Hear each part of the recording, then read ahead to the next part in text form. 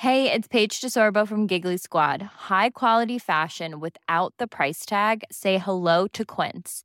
I'm snagging high-end essentials like cozy cashmere sweaters, sleek leather jackets, fine jewelry, and so much more. With Quince being 50 to 80% less than similar brands.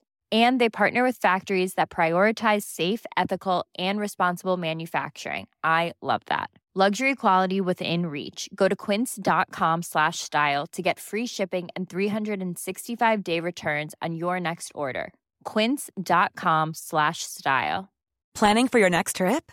Elevate your travel style with Quince. Quince has all the jet-setting essentials you'll want for your next getaway, like European linen, premium luggage options, buttery soft Italian leather bags, and so much more. And is all priced at 50 to 80% less than similar brands.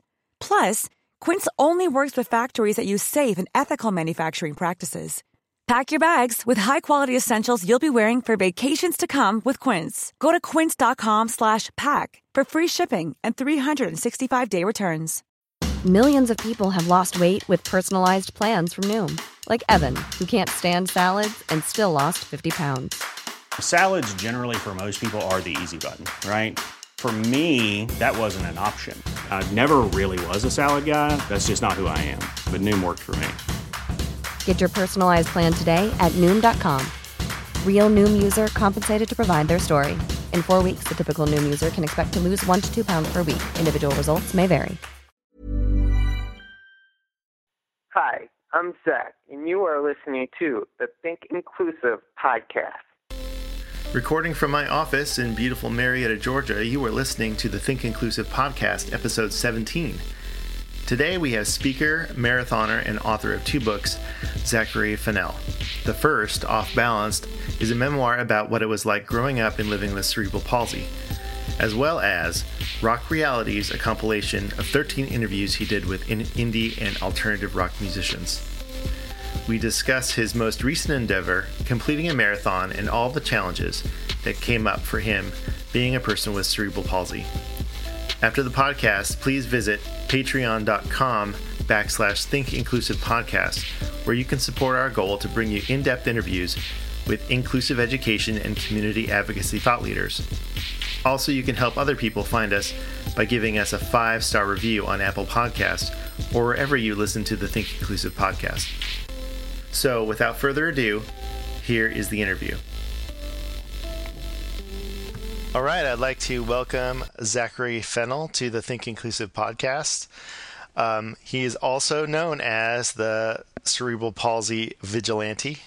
He is a disability advocate who uses multiple platforms to send messages dispelling disability misconceptions and encourages everyone to examine the possible. He recently completed a marathon, and that is why I wanted to have Zach on to talk about his experience, his training, and I guess how that informs, what we know about disability or disability rights.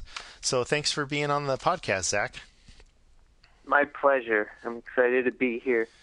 Now, if you've been either a long-time reader or a long-time listener to Think Inclusive, you know that Zachary has been a contributor since practically the beginning of Think Inclusive. So Zach and I go way back, but this is the first time we've actually had a chance to record an interview. So I'm really excited about this, and we actually haven't caught up in a while. So why don't I ask you, Zach? So what have you been up to for the last 6 months to a year?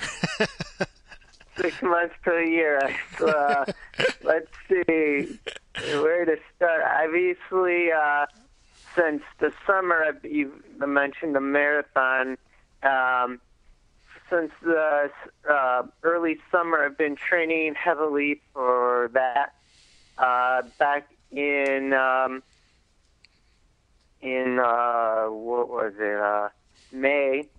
I started working part-time at the Beechwood at a local library as a page, and so I've been do that part-time, and then, keeping my purpose with, I have my own blog in addition to contributing to Think Inclusive's website. I have my own blog at ZacharyFennell.com, and I've actually, it's been a couple of recent honors. One was I was named among 100 of the, I'm trying to remember the exact title, was it like 100 best disability blogs by Stairlifts UK, and then recently also Health Unlocked.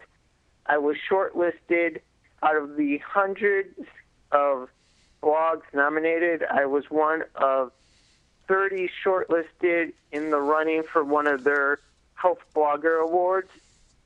And what is really neat about that was that it wasn't just cerebral palsy, which is the disability I focus on a lot, or just any disability.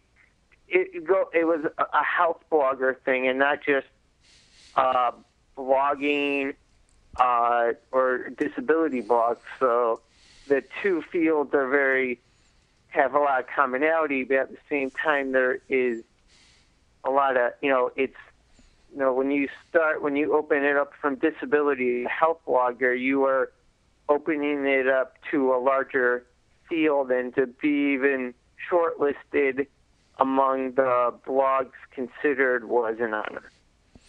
Wow, that's amazing. Congratulations on that. Thank you. Well, so it sounds like you've been pretty busy. So let's talk specifically about the marathon, because I know that is something that you just finished, and that was last week. Yes. Correct. And you said, go ahead. I was going to say, actually, at the time of us recording this podcast, I would have been in the final 2.5 miles on the way to the finish line. So the timing of it, there's like some parallel timing there. Yeah. So you'd be in the home stretch. Yes. So let's talk a little bit about how you trained, and then after that, maybe just kind of the experience of running the marathon, because this isn't actually your first marathon. You did a half marathon previously. Is that correct? Correct. Yeah, in 2016, the Towpath Marathon is the name of the event. 2016, they have a 10K, a half marathon, and marathon in October, and I did the half marathon last year, 13.1 miles, and then after I completed that, my friend who did the marathon with me this year challenged me. He's like, "What are you going to do now?" And I was just kind of like, well, my goal was to do the half, so I didn't really have like an answer. And he kept pushing me to do the marathon and encouraging me to do the marathon. I finally said, "I'll do the marathon if you do it with me." And he's like, "Okay." So that's kind of like, one day I got a text from him in the morning, early morning, showing me that he had registered for the Towpath Full Marathon, and I was like, okay, this is real now. And I got with my training and started with my training and moving forward with that. That's so awesome. So if in case you don't know how hard it is to prepare for something like that, just for your body to be used to be in motion for that long. I had the privilege of running a half marathon in 2015 and trained. I trained, but it was definitely time consuming, and it just took a lot of wear and tear on your body, and but it was a great experience. So I want to hear from you kind of, what, and I guess what inspired you or what prompted you to even go down the road of doing these marathons from the half marathon to the full marathon. All right, so it really all starts back in the spring of 2011. I was hanging out with a couple of friends weekly, and they were training for a triathlon. And at the same time, I was reading a book, Unlikely Story of Challenge and Triumph Over Cerebral Palsy, Someone Like Me, by John W. Quinn.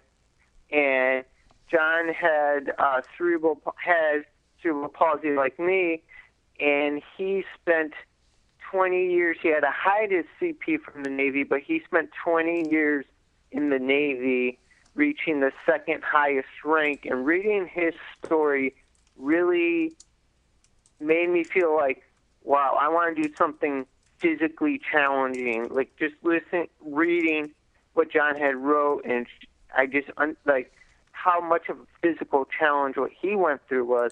It motivated me to want to go to do something physically challenging. And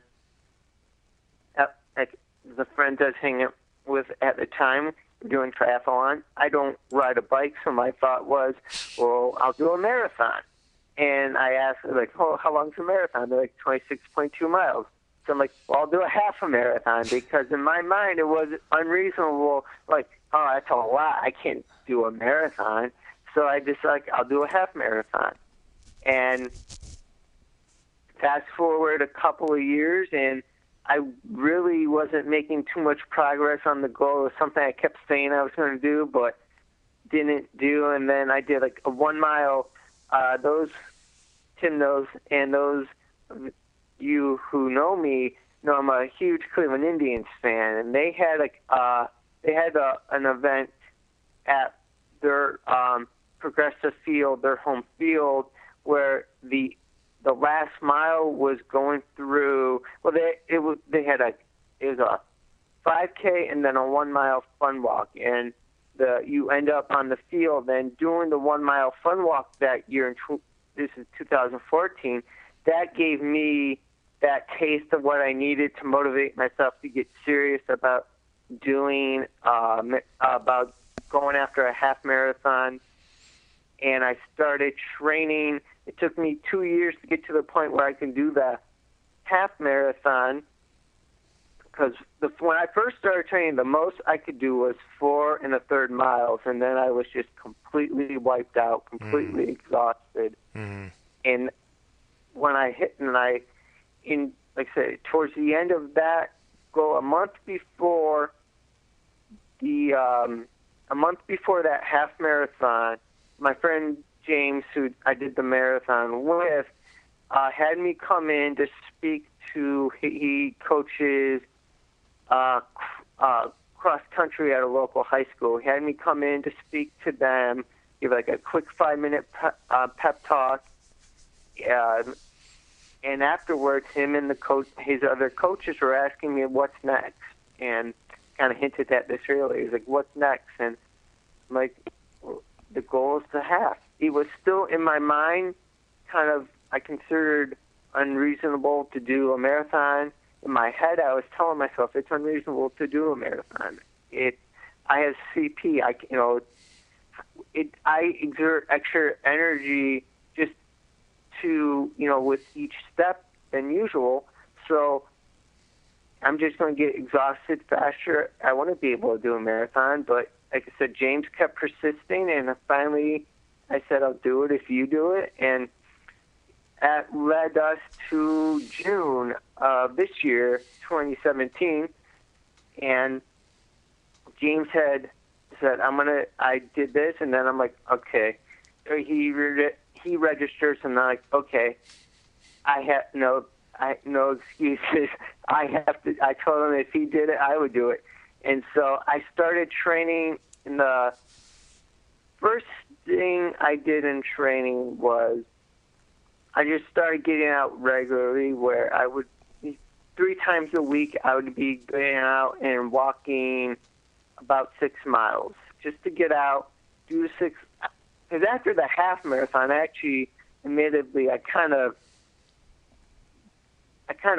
fell off my training, and I kind of, fell out of half marathon shape. So I had to really pick back up, and so I would do, 6-mile walks 3 times a week, and just to get my body used to, I guess, being tired, so that by the time I would do the actual full marathon and I'd get tired, instead of letting myself shut down, I'd be like, okay, I'm used to this.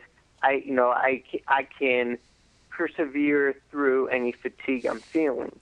And I started doing that, and at the same time, I started reaching out to anyone who had the marathon experience that I knew of, that I could get advice from them. John Quinn, the author of that book I mentioned, was somebody who had done a marathon, and so I reached out to him. I have a friend, Michael Manazzi, he's represented the United States in race walking, and so he's done a lot of long distances. So I asked him for advice. James had a friend, Sean, who's done marathons, and I asked them for advice about, okay, what do I need to do? What else do I need to do for training? What do I need to eat? 'Cause that's one of the things to me that woke me up about training for a marathon. It isn't just putting on some miles and getting ready for and building up your endurance.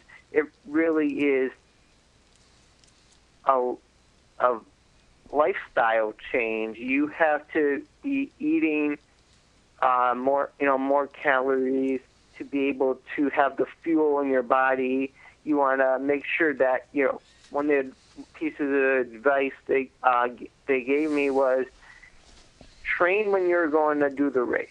So if I actually started the Towpath Marathon, their course runs from, they have a walkers and runners registration. I registered to walk it, and the walkers can start at 7, and then the course technically closes at 2. That's when their permit goes to, and then the course opens back up to the public.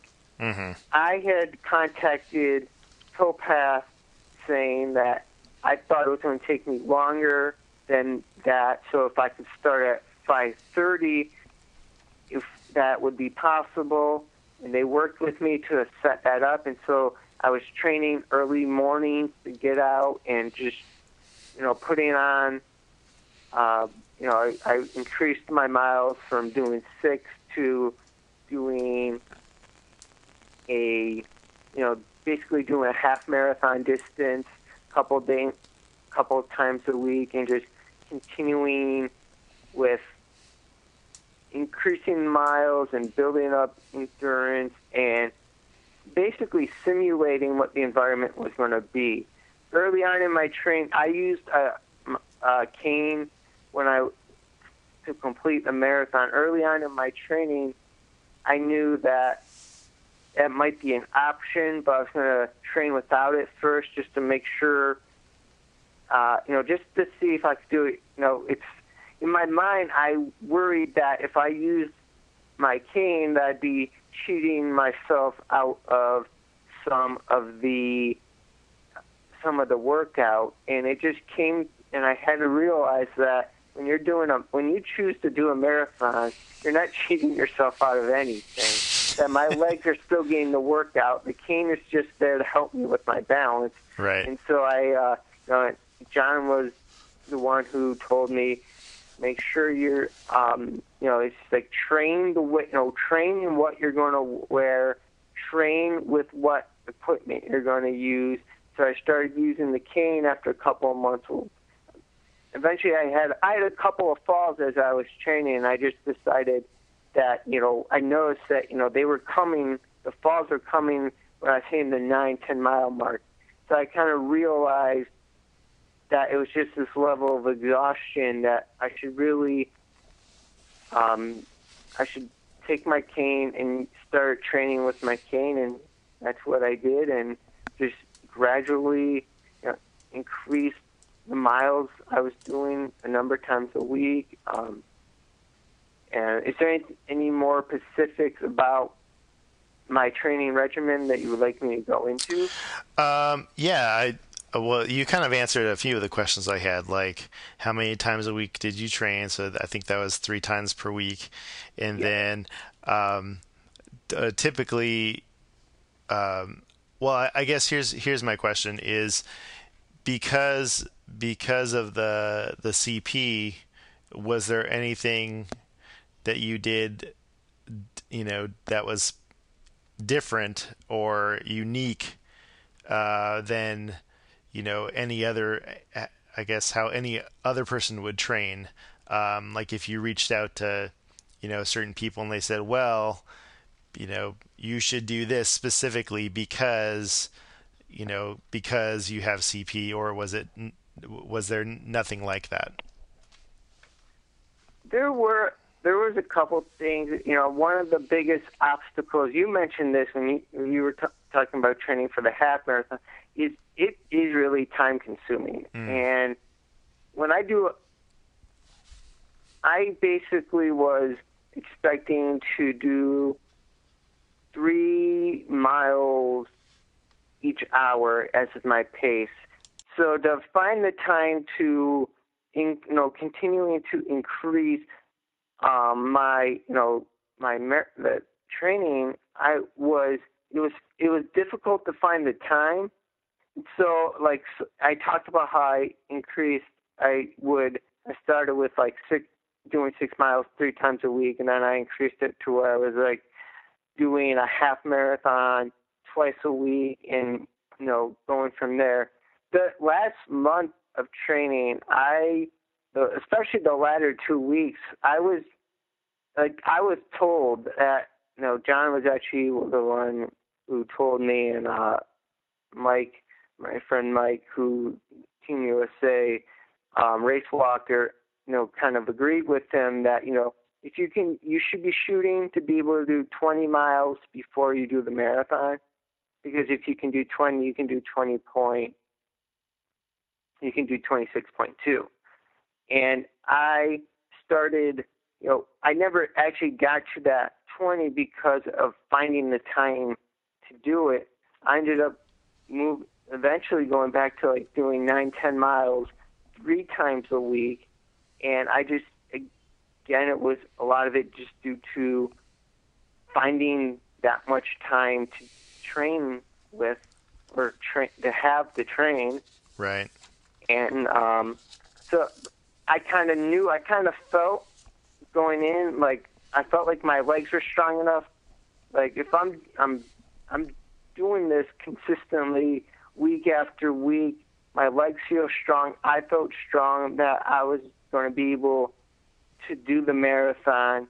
Part of me, there was a little doubt because I've never actually done a marathon, so it's hard to know 100% for sure whether or not I'm ready, but I felt ready, and I just kind of so that was one aspect of the training where I didn't get exactly to where I was told to get, and a lot of the reason just dealt with finding the time and the fact that it involved, to train to that level, I would have had, or to train to that milestone of 20 miles, I would have had to find 7 hours worth of time to train, and around 7 hours of time to train. And it was very, having a part-time, talking about earlier, what I've been doing the previous 6 months and how busy I am, it was hard to find, it's hard to find that time. Right. Because how long did it take you to finish the marathon on Sunday? It took me 11 hours, 40 minutes, and 31 seconds. I went in there with an expectance of finishing in 8.5 hours. Obviously, that kind of was blown out of proportion. I basically was walking for nearly half a day, almost half a day, right, to complete it. But I think a lot of that. I think the 3-hour difference from what I expected and what I achieved it in, a lot of it dealt with just listening to my body. It was like around the 10-mile mark, I started to feel like my right ankle started bothering me a little bit, and I stopped for a minute, cleared out. I had some debris getting in my shoe, so I cleared out my shoe, and then I, worked my ankle a little bit with my hand, and then continued on. But I didn't try to overdo it. I respected what my body was telling me, and so I think that's where the difference in time of what I expected and what I did it in was. Mm-hmm. But at the same time, we were seeing other people being carted off the course who were unable to finish because of injuries. So it's one of the things you just have to do is respect what your body was telling you. Yeah. I did end up finishing. Now, did you have any, you talked about your cane, but is there anything in particular, any other unique gear that you had? I saw some of the Facebook videos that you posted, or I guess the Facebook Lives, where, so I saw some of the stuff that you were wearing, but was there anything that was unique about what you used? Well, one of the things that wouldn't be obvious from the Facebook Live videos is and this is just from my regular day-to-day walking too, I have a half-inch leg discrepancy between my left leg is a half-inch longer than my right. So I have foot orthotics in my shoes in my right shoe, it has like kind of a lift to compensate for that. So that's something I use on a daily basis when just walking. That was something that I was using to kind of to help alleviate the height discrepancy. But outside of that, I can't really think of anything that I used special that would have been that you wouldn't have been able to see in the video. I also saw people cheering you on and calling you an inspiration, and just an overall kind of sense. Were there people that knew that you were doing this and were there for you specifically to cheer you on, or was it just people who saw you while you were in the race? It's a combination. There was a combination. Actually, that day in our area paper, the Plain Dealer, they had the Metro columnist did a story on me. Mm-hmm. So about my training for the marathon, and that ran the day of the paper. So we had some passerbys who were like, I saw you in the paper this morning and knew about it, knew about me from that. And then there were friends I invited out to basically cheer me to the finish, because that was one of my things mentally was, if I have people at the finish line waiting for me, it's going to be that extra motivation to get to the finish line instead of, giving in to whatever physical pain I might be feeling. Mm-hmm. And two of my friends who, I had told family and friends to show up between 1:30 and 2, as I expected to finish around 2. But once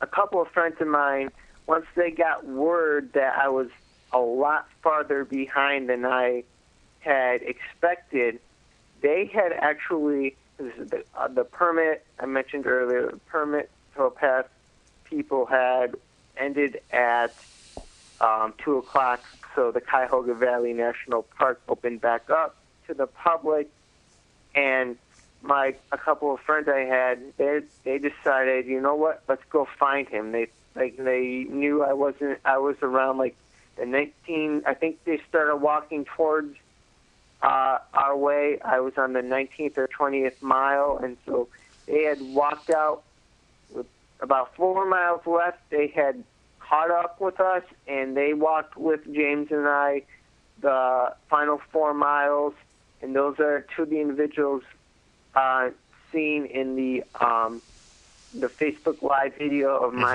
my finish. So they had actually said they had showed up for me, and they made that decision. Like, you know what, we're gonna walk out, we're gonna find Zach, and we're gonna, go the rest of the way with him. And that really made at that point I knew, like, 4 miles left, I was getting it done. But it made the last 4 miles a lot funner than they would have been otherwise. Yeah, I bet.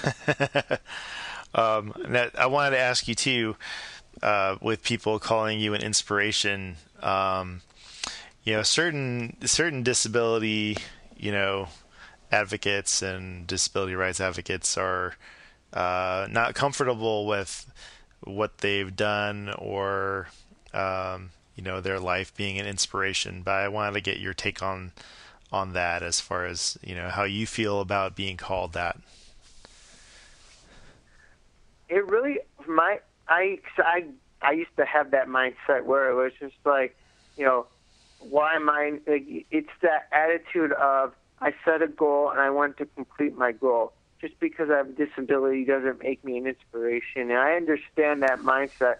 But what really took me back was going back 3 years. I had I have an aunt who lives out in Tucson, Arizona, or had an aunt who lives out in Tucson, Arizona, and she had been diagnosed with leukemia and given 2 months to live, and she had always been one of my biggest supporters. So I went out there with my uncle, her brother, to visit her and just be there to be support for her. And one night, me and her, we were having a conversation, and she called me, and I mentioned that she basically called me an inspiration, and I called her an inspiration. I called her an inspiration because she wasn't letting, despite the bad hand that she was dealt with her leukemia, and she didn't let that change who she was, and she kept fighting.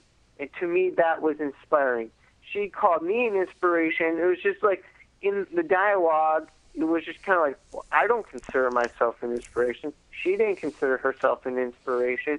But so, and that's where I kind of realized, that isn't the idea, or being inspiration really is the eye of the beholder. If you're inspirational, my whole thing with I would ask is, if someone says you're inspiration, is it just blind compliment because you have a disability, or what? No, my question always is, what makes me an inspiration to you? So it's kind of like, I'm okay with being called an inspiration for, especially for doing the marathon. If there was I had one biker who passed us after the course opened back up to the public. And then she wrote me later on, she got my name off the results page and found my website, and she wrote me later on to tell me that she at first thought I was like an injured runner. And then when she was at the point where the finish line was, and she ended up talking with my mother, who both my parents were there to also support me, and talking to my mother, she found out I had cerebral palsy, and I was doing the marathon. She had done 4 marathons herself before. She said, as a perfectly,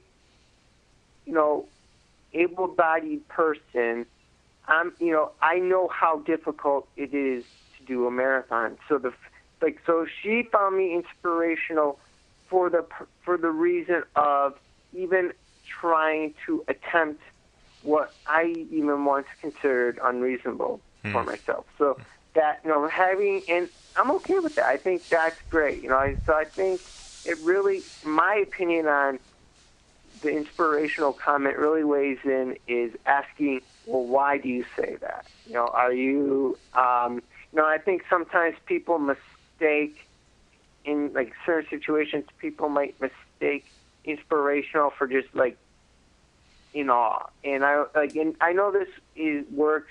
I don't know if this works in all disability situations, but I know it relates to the marathon situation, because I know I had a couple of individuals where I work make mention to me that this past week that like I could have never done that. You inspire me. I could have never done that. I would be done after 2 miles or 3 miles. And in my mind, that's not really inspiring you. Then that puts you in awe of what I've done, but you're not inspired to go out and do something. You're not necessarily going out there to improve yourself, which I think is a part of what inspirational is. It's being that motivation to go tackle something yourself. Yeah, I like that perspective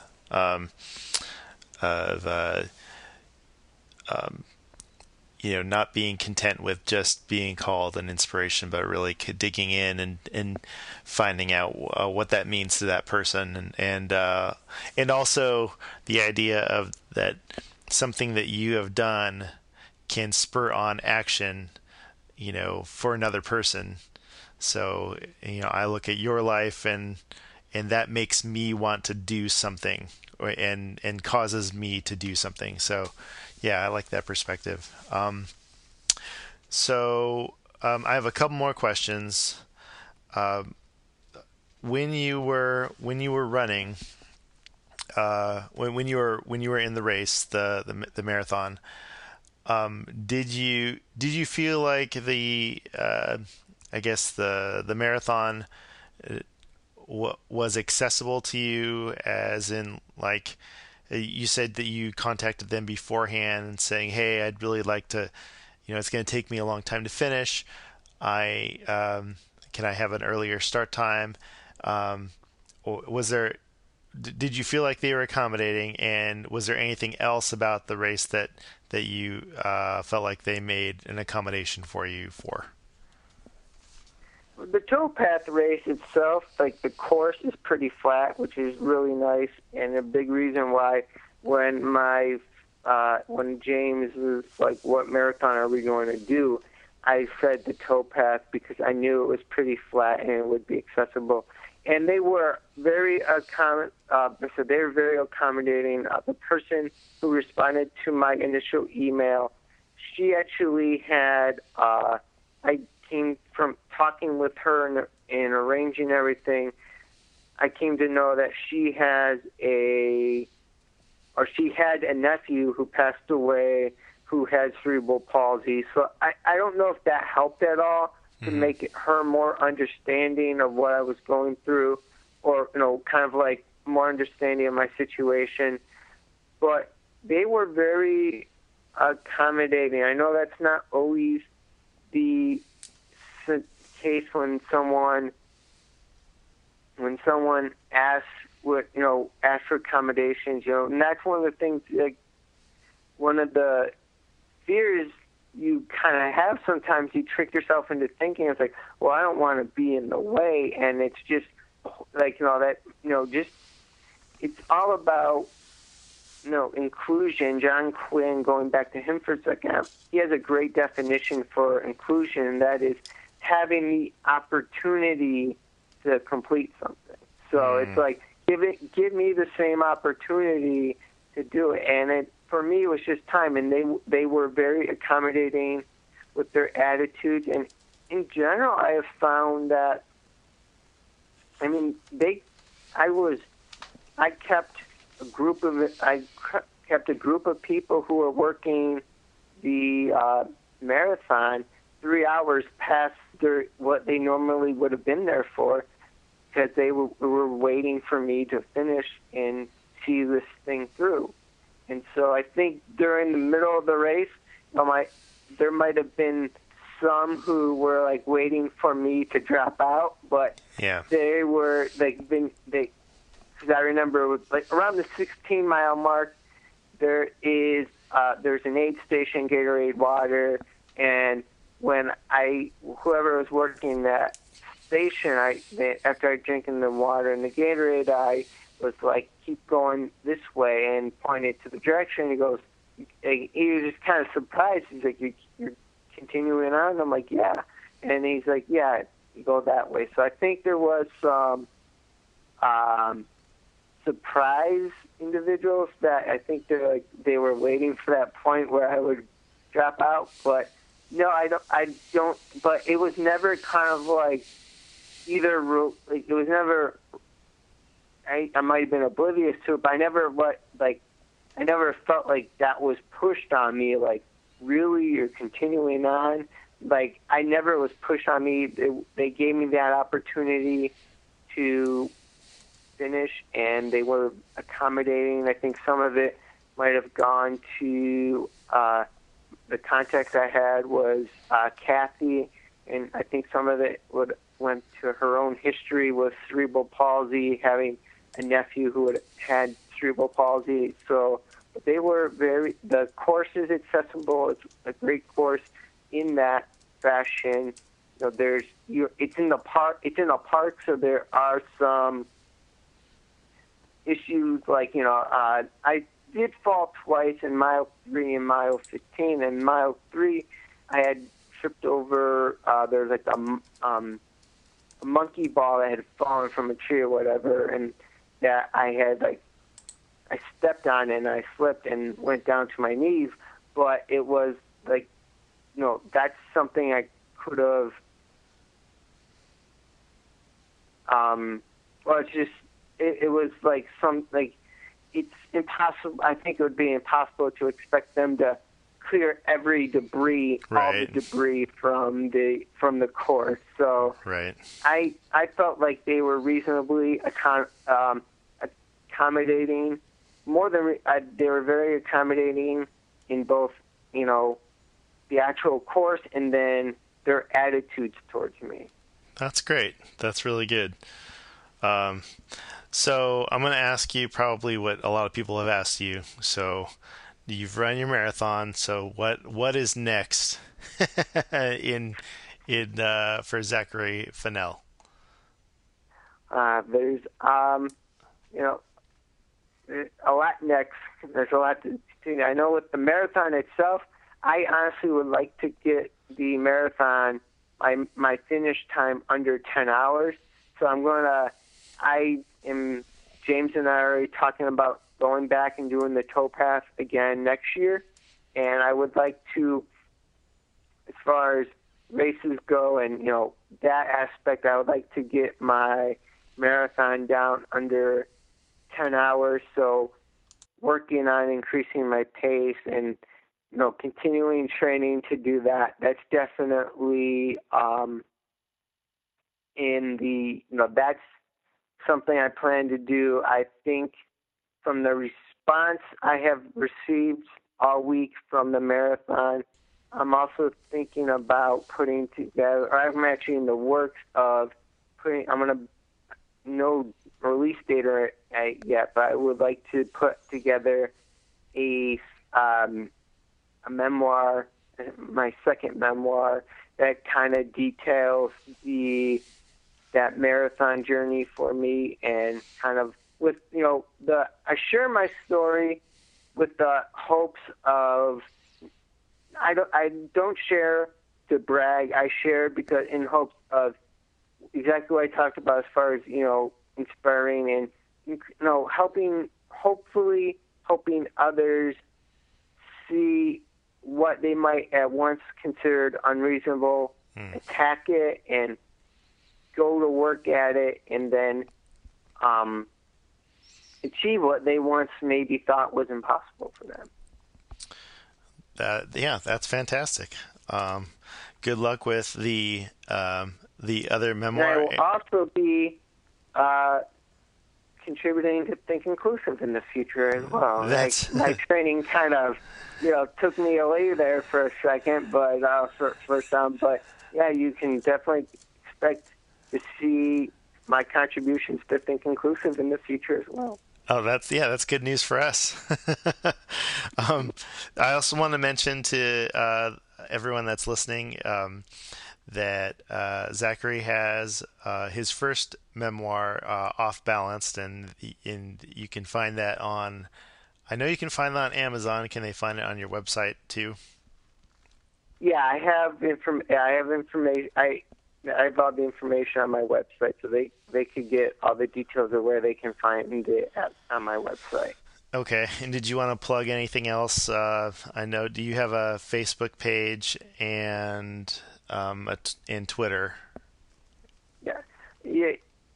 If basically, if you want to get in touch with me, you can do so on Twitter at Zachary Fennell. It's Fennell, my last name Fennell. And then Zachary's Zachary, so Zacharyfennell. And then my Facebook page is facebook.com/author Zachary Fennell, so AUTHOR, and my name. And you'll find me there. And yeah, I'm always one of the most rewarding things is getting feedback from individuals. I also have a YouTube channel that is youtube.com/my name, Zachary Fennell. So that would be, and I put together a YouTube video every week, so that'd be something to something else to check out on mine. But like I said, I always enjoy getting feedback from viewers, readers, whatever descriptor you fit in. So just having a conversation. So feel free to reach out to me on Facebook, Twitter. Check out my YouTube channel. All right. Zachary Fennell, thank you for being on the Think Inclusive podcast. It's my pleasure. Thank you for having me. That is our show. We would like to thank speaker and author Zachary Fennell. Make sure you check out his website, zacharyfennell.com, and you can find him on Facebook and Twitter. Follow Think Inclusive on the web at thinkinclusive.us, as well as Twitter, Facebook, Google+, and Instagram. Today's show was produced by myself talking into USB headphones, a Zoom H1 handy recorder, MacBook Pro, GarageBand, and a Skype account. You can also subscribe to the Think Inclusive podcast via Apple Podcasts, Google Play, Stitcher, or Podomatic.com, the largest community of independent podcasters on the planet. From Marietta, Georgia, please join us again on the Think Inclusive podcast. Thanks for your time and attention.